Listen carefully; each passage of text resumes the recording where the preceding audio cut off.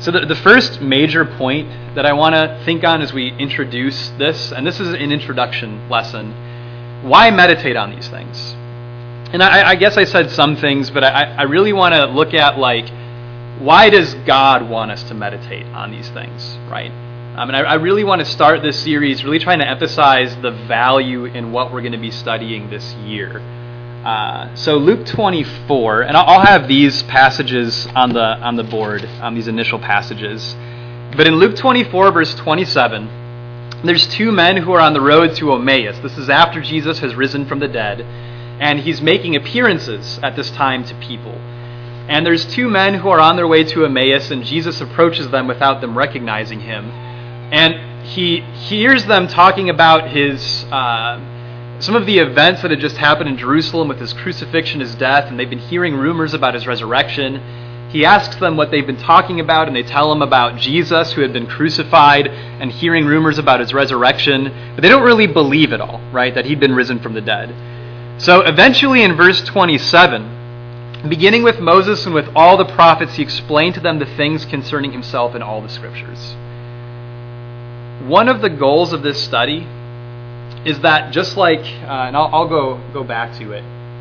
You'll also watch the animations again as I go forward, but you'll notice I titled this The Gospel According to Elijah and Elisha. Really one of the goals is to understand how our perspective and our understanding of the living person of Jesus can be deepened, it can be broadened, that the things that Jesus did and that what he taught and even the convictions we receive from the cross, how all of those things are touched and expanded through the lives of Elijah and Elisha. So one of the values of the lives of Elijah and Elisha is it gives us greater insight into ultimately the gospel and of Christ himself. Another passage, Romans 15, verse 4.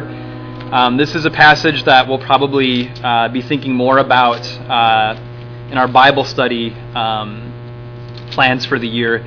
Going through the kingdom of Israel. Paul in Romans 15 verse 4 says, "Whatever was written in earlier times was written for our instructions, that through perseverance and encouragement of the scriptures we might have hope." And that would include Elijah and Elisha. So it's not just that their lives and the way that those things were orchestrated and written about teach us ultimately about Jesus himself. It's that they were written and the lessons were given so that we could be instructed, we could gain perseverance in our faith, so that we could gain encouragement and hope. And all of that, not just in some like theological sense or in theory, but that we would be motivated to mature further in our faith, while at the same time being motivated by the hope that the joys of the Lord and the encouragement of God rests in a deepened and matured faith that requires really the next point, suffering and patience. James 5, 10 and 11, James writes that as an example of suffering and patience, we should take the prophets who spoke in the name of the Lord as an example, because we count them blessed who endured. One thing we're going to see in just a moment is how difficult the time was that Elijah and Elisha lived in. And yet God revived the nation in really significant ways through their ministry. And God helped them and encouraged them and preserved them in times where their service to God meant sacrificing things of self that would have incurred continuous suffering and the need for patience in that. One of the things I heard recently about a mark of maturing faith that I really appreciated. A maturing faith understands the need and the joy of sacrificing wants for spiritual needs. And that's something we're going to see in Elijah and Elisha's lives. Like, I don't really understand what they personally wanted out of life.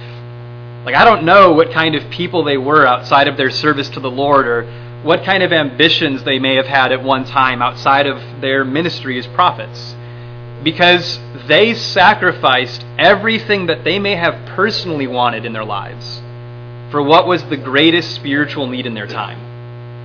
And what James tells us is that these men serve as examples to motivate us to see the blessing of maturing to that point, having endurance in that. Last thing is James 5:17. It says Elijah was a man with a nature much like ours. I don't know about you, but I find that a little bit hard to believe. He performed a lot of miracles. He continuously called down fire from heaven, and he went up in like a fiery whirlwind to heaven. He was also a person who dressed very strangely. He wore camel's hair, much like John the Baptist, and he was a really hairy and strange man. So it's kind of hard for me to relate to Elijah. But really, ultimately, one thing that God wants us to understand is it's not that Elijah himself was really very special. Much like David and Moses and Abraham were really of themselves not very special. What was really special about these men is that they simply had a faith that God was able to work through to glorify his name in their time. And they had to wrestle with the same difficulties. They had to make sacrifices of self in the same ways that we do in order to choose to do God's will when it's difficult for us to make that choice. And one of the things that I hope that we're able to uncover as we look more closely into their lives is the greatness of God. Not the greatness of Elijah, not the greatness of Elisha, although these men, because of how God used them, were great men. Ultimately, it's God himself who's glorified in using common, weak vessels of clay to demonstrate his glory in times when it was necessary. So we need, when we study this, to not see Elijah and Elisha just as men, but rather to try to see the greatness of God through them and see that unfold in their lives. So the next thing I want to do, and I think this will be helpful because of something Leon Malden said. I'd like to take some time to outline the time frame that these men were living in. Leon Malden last year in a gospel meeting that we held with him preaching at the beginning of last year, he mentioned that when you put yourself into the history of Israel, it can be very helpful to see what's happened behind and to know what's going to come ahead, because that really anchors you in having purpose with where you are. So that's what I'd like to really have us understand, where we're coming from and where God is going in the timeline. And I'd just like to overview this just briefly. So Abraham. So obviously is not the start of God's working with the world, but Abraham is really the man of faith that God chose in protecting the seed of trust that was in this man to create both the nation of Israel, but then ultimately to bring Christ into the world and the church as we are today. And all of that was God proving his glory and his ability to use the simplicity of a certain quality of faith to have greater power and greater influence than all the powers of the world and of Satan. So in choosing Abraham, Isaac was his son of promise, and then Jacob was the son of Isaac that God chose to create a nation from. And he renamed him Israel, with his 12 sons eventually entering into Egypt. And Moses, about 430 years after the time of Abraham, Moses was obviously God's chosen deliverer to bring about the fulfillment of a promise that God had made to Abraham in Genesis 15, that his nation would be a nation of people delivered out of bondage and slavery. And he redeemed them to become a people who were united around the dwelling of God among them. These were a holy people. They were a nation of people who were purified, redeemed, reconciled, recreated, to have a new identity through which God could glorify his name. And then Joshua, God used him to enter the people into the land that Abraham wandered, a land of promise. And in this land, God was intending to spread the knowledge of his glory to all the nations around them, even to the ends of the earth. And eventually, the kingdom was established under Solomon. So when they came into Canaan, there was the period of judges. And all of this, from the time of Moses to the establishment of the kingdom, was about 450 years. That's in Acts 15, by the way. These dates are just in certain scriptures. You just put them together. But in the period of the judges, God's people were continuously wandering into idolatry, and God was raising up judges to deliver them and to teach them. But eventually, as the condition of the people grew worse and worse, God sent Samuel as a prophet and judge to the people, the final judge. And as the people in the time of Samuel requested a king, God gave them Saul. And through Saul's disobedience, God raised up David, the man after his own heart, who would be delivered from all his distresses because of his faith. That just like Abraham, God would prove that the quality of faith that began in Abraham could overcome the world and would be a seed that God would use to spread his glory into all the nations.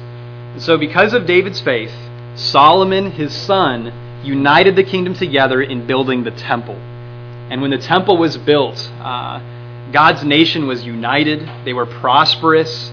People were coming from all nations to hear the wisdom of Solomon. It looked like that was the period of time that fulfilled all of the promises to Abraham, at least in a physical way.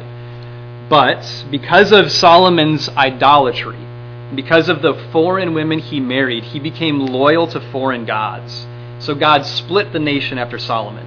And as the nation from the time of Moses was almost on what you could think about as a controlled uphill, even with all the downhill turns they kept taking, after Solomon's time, the people were on a controlled plummet. So after Solomon and the kingdom split, the nation inevitably, after 380 years, would be totally eradicated by the kingdoms of Assyria and Babylon. Jeroboam became the first king of Israel, the northern kingdom. Rehoboam, the son of Solomon, became the first king of Judah. In Judah, all of the kings would come from David, and there would be a line of kings who would faithfully preserve that lineage. Jeroboam was not from King David, and the nation of Israel in the north suffered a continuous surge of new kings and new dynasties because of the unfaithfulness of every single king that reigned in North Israel. And then finally, the kingdom was later restored after its destruction. After 70 years of captivity, you have books like Daniel that speak of Daniel's time in captivity in Babylon. Ezra and Nehemiah were men who came back to Jerusalem to aid in its rebuilding. And then Esther was the queen of Persia in the exile as well. And the restoration of that kingdom, one of the things that was accomplished was the people were preserved as a humbled remnant, and their hearts were in a humbled condition that would be adequate for God to lead into the coming of Christ, into a humbled nation of people. So where we are is about 60 years past the time of Solomon. If you look on the chart here, Samaria is, sorry, my hands are so shaky. Samaria is right here, which became the capital of Israel in the time of Omri and Ahab. Bethel and Dan, north and south, are where Jeroboam initially put idols in Israel to keep people from going to Judah to the temple to worship there. And those idols in Bethel and Dan remained until its destruction by Assyria.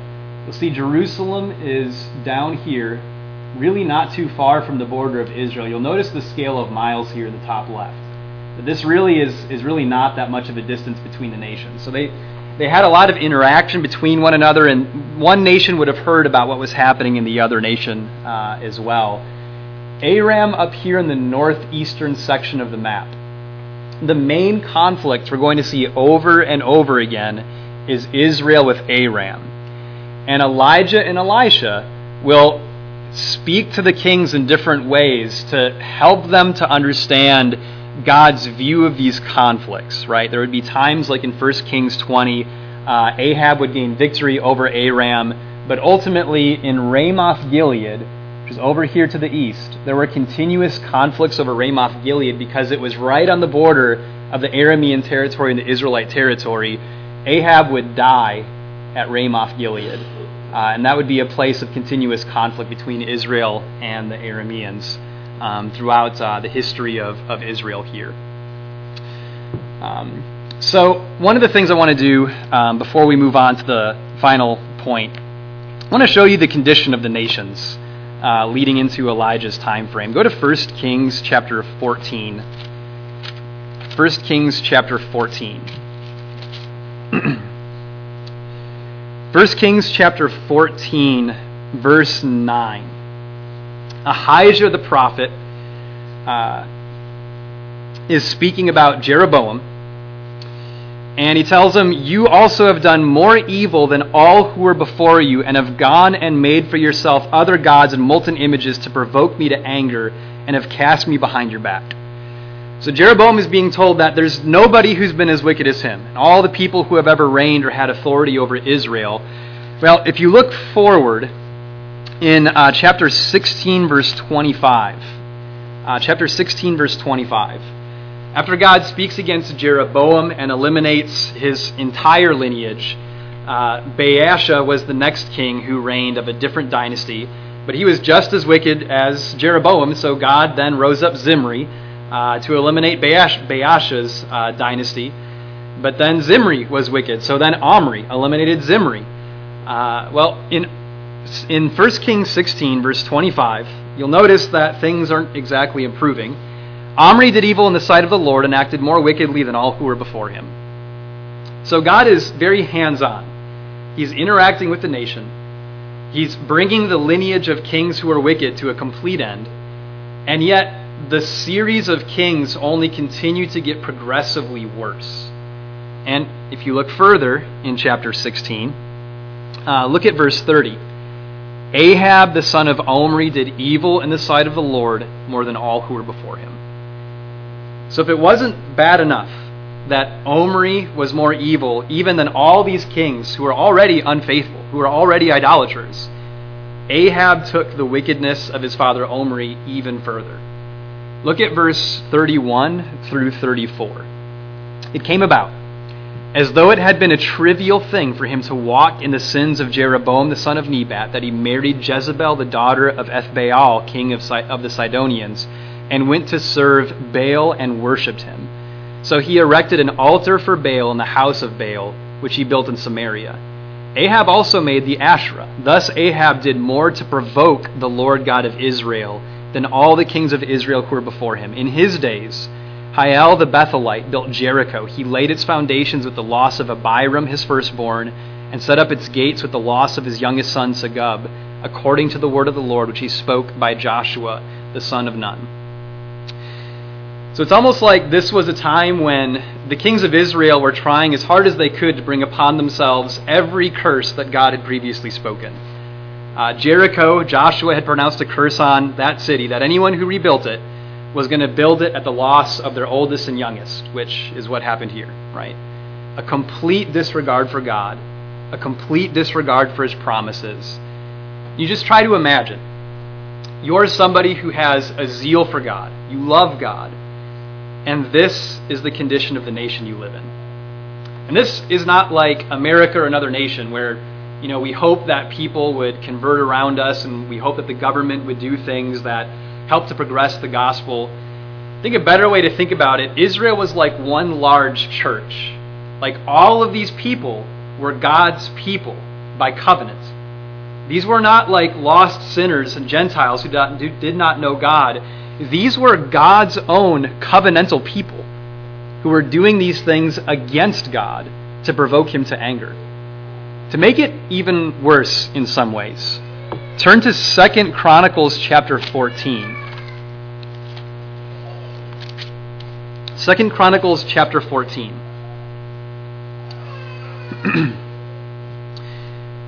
If you look on the chart here, Asa reigned down here in Judah 41 years.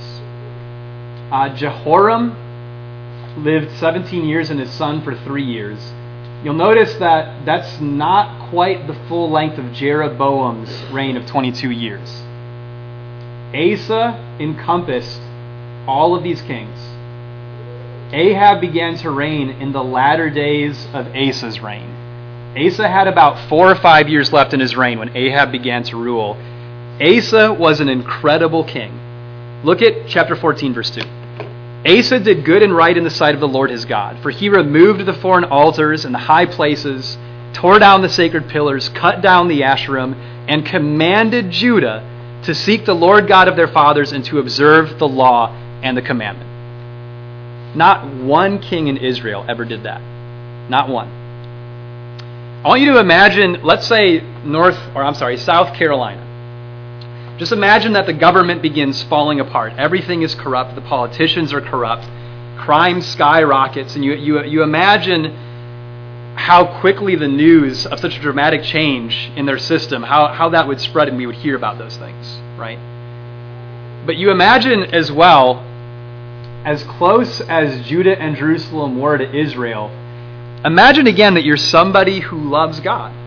You're somebody who has indignation for God's ways to be followed, for His promises to be fulfilled. And let's say that instead of things falling apart and you hearing about that, that you're in South Carolina. Things are falling apart.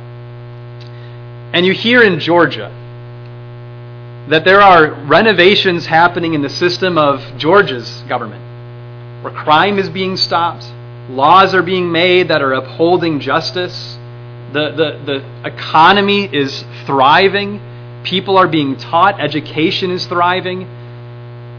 Would you move away? Would you stay in South Carolina? It gets even better, though.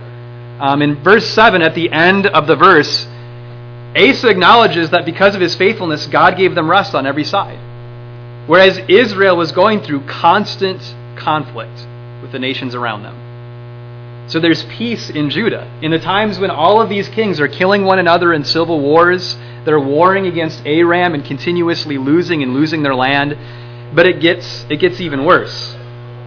Look at verse 9. Now Zerah the Ethiopian came out against them with an army.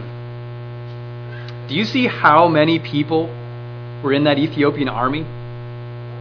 1 million people. To my knowledge, that's the biggest army that the Bible ever numbers. 1 million people came against Judah. And because Asa turned to the Lord, they won that battle. So you put all of this together. You're in South Carolina, right? The system's, it's fallen apart. It's not a safe place for you to live anymore. It's not a good place to have a family. The education system is collapsing. The government system is completely corrupt. And you hear in Georgia that there's all these renovations happening. It's prosperous. It's peaceful. Education is thriving. But then you hear that like a massive army, an unthinkable army, came against Georgia. And Georgia won the battle. They won the battle and they became even more prosperous afterwards. Would you stay in South Carolina if you heard these things? Look at chapter 15, verse 22 through 24. 12 through 14. Chapter 15, 12 through 14.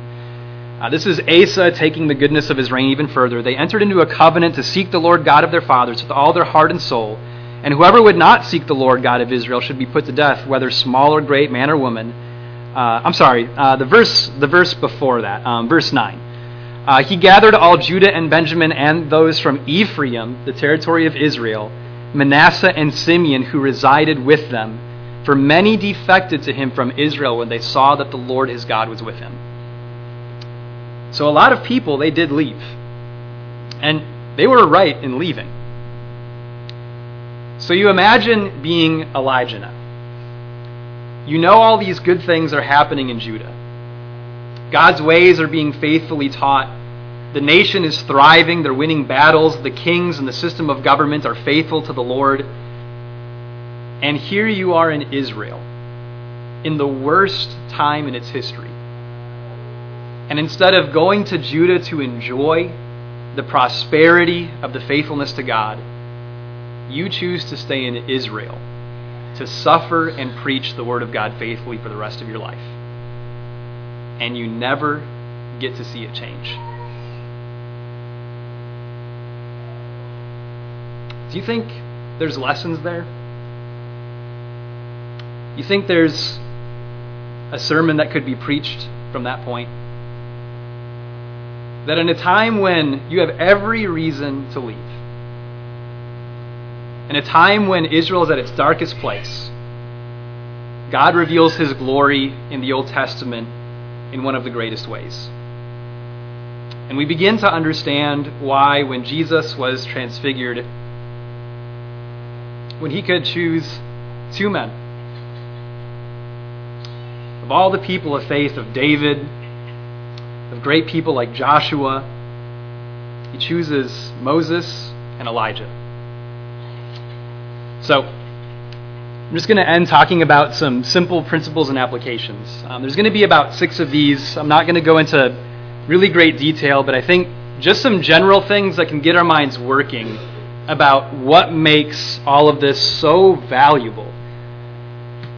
Ahab and the kings did not need to earn God's love. I think one of the greatest lessons we learn in all of this, when we're thinking about the story actually being about God. God could have killed Ahab any time. That would not have been hard for God to do. And God eventually does kill Ahab himself. Some random arrow gets shot, and God guides this arrow to strike him in a just opening in his armor, and he dies. God could have done it at any time. In fact, Ahab spent much of his reign under the looming judgment that God had pronounced against him, that he was going to end him and his household. And he lived under the words of that judgment against him for a long time. What Ahab could have understood, God's love for him had no condition. It was simply a matter of whether he would believe and accept and comprehend his love. Folks, one thing we have to understand, we don't earn God's love. And as easy as it is to say that, I have a very hard time living in a way that's properly oriented toward that understanding. If I really understood the degree of God's love, I would be so much more motivated to change my life and talk about Jesus to people. One of the things that I hope that this series will help us with is to be more motivated in comprehending the greatness of God's love. Ahab had the choice of whether he would live in the approval of God. But no doubt, God loved Ahab dearly. What looked like God's failure was actually only furthering his glory. It's very unusual. It looked like Ahab and the nation, they had overthrown God's government. I mean, they set up an Asherah and built a temple for Baal right in Samaria, the capital of the nation. So it looked like man had fully succeeded in driving God out of the nation. And Ahab, what we'll see is he certainly had no interest in being held accountable to God. One thing we realize, when we really think about the lives of Elijah and Elisha, the kings were not ruling the nation. God was ruling his nation through the prophets. And the extent of their sin only went so far as God allowed the freedom for it to go. And all of these things that God did with the nation, just how much it folds in parallel to Christ, his teaching, his example. God was using what looked like his failure to actually be an achievement of displaying the glory of Christ very clearly. And again, I just have to ask, do you think there's important lessons to learn from that? That at times when it looks like there's no lesson to learn at all, at times when it looks like faith has no value, at times when it looks like God is not the answer, can it be that those times can most fully magnify the power of God working through faith? In Luke 1:17, mentions that John the Baptist came in the spirit and power of Elijah. You know what's interesting about that, though, is Elijah never performed any miracles, or John, rather, never performed any miracles. Elijah performed a lot of miracles. But John the Baptist, performing no miracles, came in the spirit and power of Elijah. Something I think we're going to see more and more as we go through this, even though the miracles teach lessons, even though there's points that are pulled out from those things, ultimately where the power was not in the miracles. 1 Kings 19 will teach us that when Elijah flees to Mount Horeb, and God's power was not in the flame or the wind, but in the still small voice that spoke. The indignation of God, wanting people to repent and turn to the living God, not just to a set of rules or a place, not even to a certain people. God worked through Elijah in a time when Elijah and Elisha weren't telling the people, keep the law, go to the temple, keep the law. Their message was, turn back to the person of God. Because if somebody will turn to God, if they'll really humble themselves to see God for who he is, everything else will be sought afterward.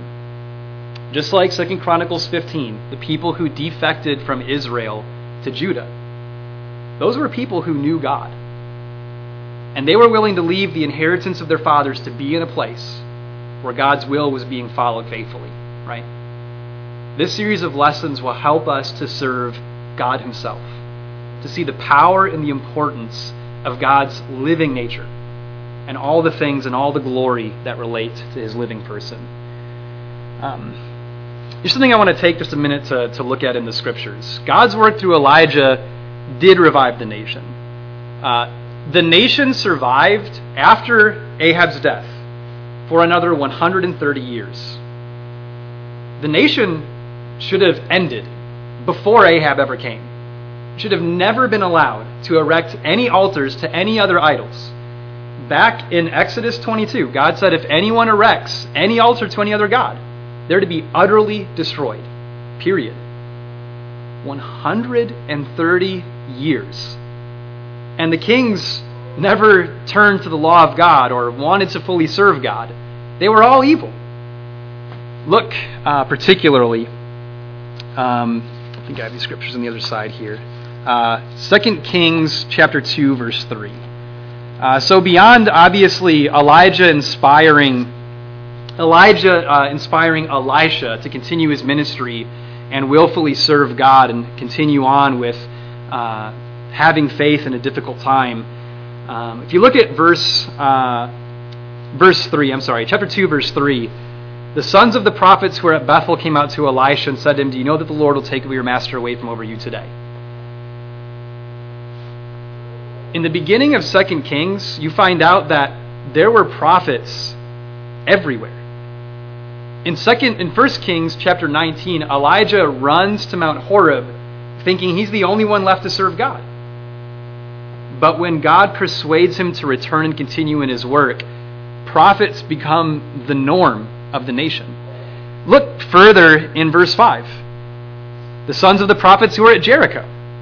That city that was cursed, that Hiel had built at the loss of his oldest and youngest, God had transformed the curse of that city into a blessing. Jericho was no longer a cursed city, it was a city filled with prophets. You look down at verse 7. Now 50 men of the sons of the prophets went and stood opposite them at a distance. Prophets at Bethel, the place where the golden calf was erected. Prophets at Jericho, the cursed city. 50 prophets watching Elisha and Elijah cross the Jordan River. You look at chapter 6. 2 Kings chapter 6. Now the sons of the prophets said to Elisha, "Behold, now the place before you where we are living is too limited for us. Please let us go to the Jordan, each of us take from there a beam, and let us make a place there for ourselves where we may live." There were so many prophets in the time of Elisha. They had to make new cities for them to live in so that they would have enough space to fit them all. The kings never really ultimately changed. But God did change the nation. I think the reason why God could justify 150 more years adding on to Israel's lifespan was because in rebuking the proud, he was appealing to the humble. And what God was doing through Elijah and Elisha was inspiring other common people to arise to the charge of serving God in a very difficult time. If we'll listen, if we'll pay attention, just like it said in James and in Romans, we'll be motivated ourselves to act on our faith in new and wonderful ways as we receive encouragement from God's work in these men, just as these other prophets. This is one of the most important points I want to focus on. God worked with the nation as it was. God knew where he was taking the nation. He knew that ultimately it was about getting Jesus into the world. And something that God in his self-control so brilliantly hides is just how painful it is for him to endure the losses of his work with his people. But you know, God didn't choose to ignore Israel and only work with Judah because of Asa's faithfulness and reforms. He didn't give up on the nation to hasten the day when Christ would come into the world and just bring it more quickly by giving up. God worked with the nation and did as much as he could with it as it was. I want to tell you why that's such an important example.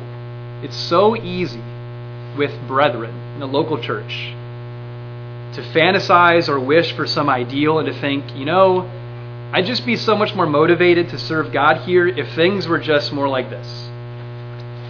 Or if there were maybe better Bible classes or more Bible classes, maybe then I'd be more motivated to serve God here. Or, if the people were more motivated, if the people were more encouraging, or I could make better connections, maybe then I'd really serve God here. But God worked with the reality of what he had, and he revived the nation in miraculous ways because of the faith of men who were willing to work with what the reality was in their time. This is a very encouraging group, but we can be better. And what we ultimately need is workers. We need people who aren't demotivated or discouraged by the fact that God's people need help, that we need to sacrifice ourselves upon the altar of the service of the faith of others. We need to learn to rejoice in that work. And we need to learn to have joy in the sacrifice of ourselves so others can be exalted and commended to the Lord more fully. God worked with the nation as it was. And finally, the last principle, I think it can be helpful to look at God's example as a husband and father to Israel as well. In Hosea, God relates his relationship to Hosea as one who's going and getting a wife who is unfaithful and then reconciling after she's abandoned him for other people. But he also relates in the prophets his relationship like a father. One of the amazing things about God's example as a husband, God wasn't basing his commitment upon the response of his people. God was exceeding the commitment of his covenant that had been previously given. And the point of that isn't to make you feel bad for not being exactly like that in your relationship. It's just to demonstrate how incredible and perfect God's example was in this time. He was looking for every opportunity to demonstrate the reality of his continued affection for Israel, not waiting for their response, not relying upon their response, but choosing to be committed and faithful even despite them as a husband to his nation. God was creating opportunities for interaction, even when they weren't interested in interacting with him. As a father, God did not discipline Israel out of just random outbursts.